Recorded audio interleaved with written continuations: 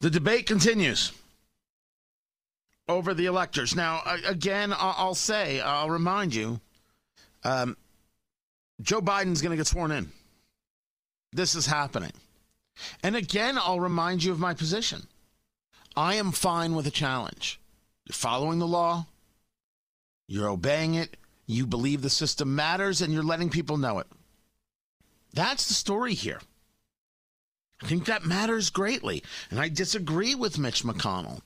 The one thing that he's right about is that we have this division, and it doesn't seem to have any clearing up in sight. That is correct. That is correct.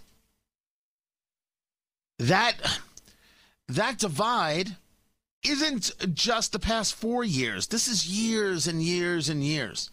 And I think that the political left has a hard time understanding exactly how abusive they've been to the political right, and how people in the political right feel like they can't speak publicly, how cancel culture has worked upon them. That doesn't mean that hasn't worked on people of the political left. Just talk to Al Franken. Then again, he did grope a woman while she was sleeping, so maybe he deserved to go. Me, I'm Tony Katz. Tony Katz today. Great to be with you. On Facebook, Tony Katz Radio. Parler, Tony Katz. Be sure to follow me there. It's been years of being crapped on and abused, called all sorts of names, and, oh, by the way, just shut up and pay your taxes, and you should pay more, and your fair share, and all of this insanity. It has been this repudiation of the American dream and the American ethos for something that is, well, not American, is the best way to put it. In Trump, I think what supporters saw is somebody who was willing to fight. No, that's definitely what they saw. And what they saw is that they have to fight. Now, some people think that fighting is actual fighting. Right? There's a conversation about actual fighting. Not in favor of it. Not going to be in favor of it from people who may listen to this show. I'm not in favor of it from Antifa or Black Lives Matter. The one thing I will not be is lectured to about it. Neither should you be. From people who were totally silent while people were killed in Seattle in the autonomous zone. People whose lives were ruined in Portland and in New York and in Chicago and in your city by violent people. Violent Antifa, violent Black Lives Matter. I have said it's gross and it should stop. If I see people on the political right acting violently, I will say it's gross and it should stop.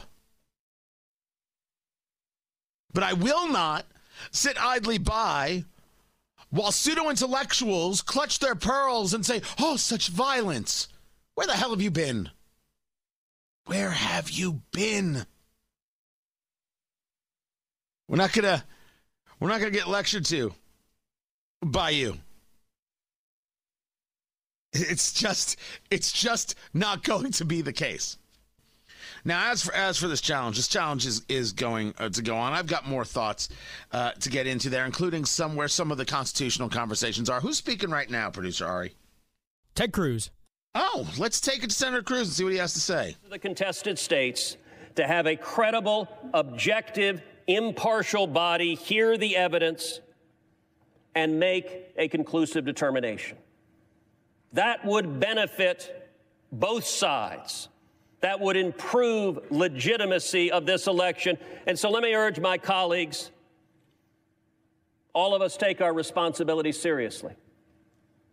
I would urge my colleagues, don't take perhaps the easy path, but instead act together, astonish the viewers, and act in a bipartisan sense to say we will have a credible and fair tribunal, consider the claims, consider the facts, consider the evidence, and make a conclusive determination whether and to what extent this election complied with the Constitution and with federal law.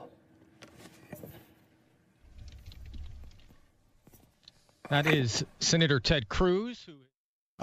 He finished. I caught him late. I feel bad about that. Now, is someone going to tell me that Senator Ted Cruz doesn't understand the Constitution? That's why it's a conversation. That's why it's a debate. Now, there are some other stories going on out there. For example, in India, they've got reports of bird flu. Exactly. States across India on high alert after the presence of avian influenza. They found over 2,000 dead birds. No. 2021 is going swimmingly. Oh, like a dream, I tell you.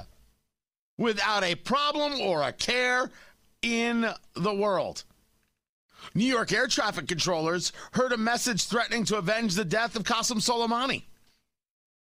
While they're working, there's a message coming through talking about the Iranian leader who was killed in an attack by American forces. We are flying a plane into the Capitol on Wednesday. Soleimani will be avenged. Oh, okay. That's what it claimed. Now, federal authorities are aware of the threat. They don't believe it to be credible. That's what was said. But if you're trying to instill fear, nice job. Solid work. Right there. Guys, I get it. There's a lot of madness. We don't have to be the ones who are mad. We got to just figure out the path and the plan forward. I'm going to be digging into that greatly because there is a plan forward. Right? Again, this very concept of the systems matter.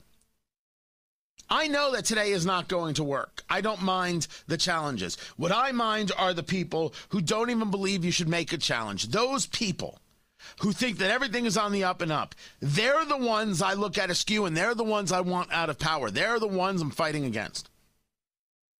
And it is a fight. I mean, don't get me wrong. It just doesn't have to be, you don't have to be so angry about the fight. Whatever happened to Happy Warrior, man? I got something worth fighting for.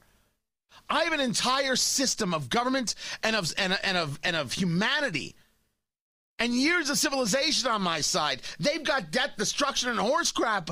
I don't see how we can't win this, mother. Then you take a look at Georgia and you say, oh my gosh, Warnock?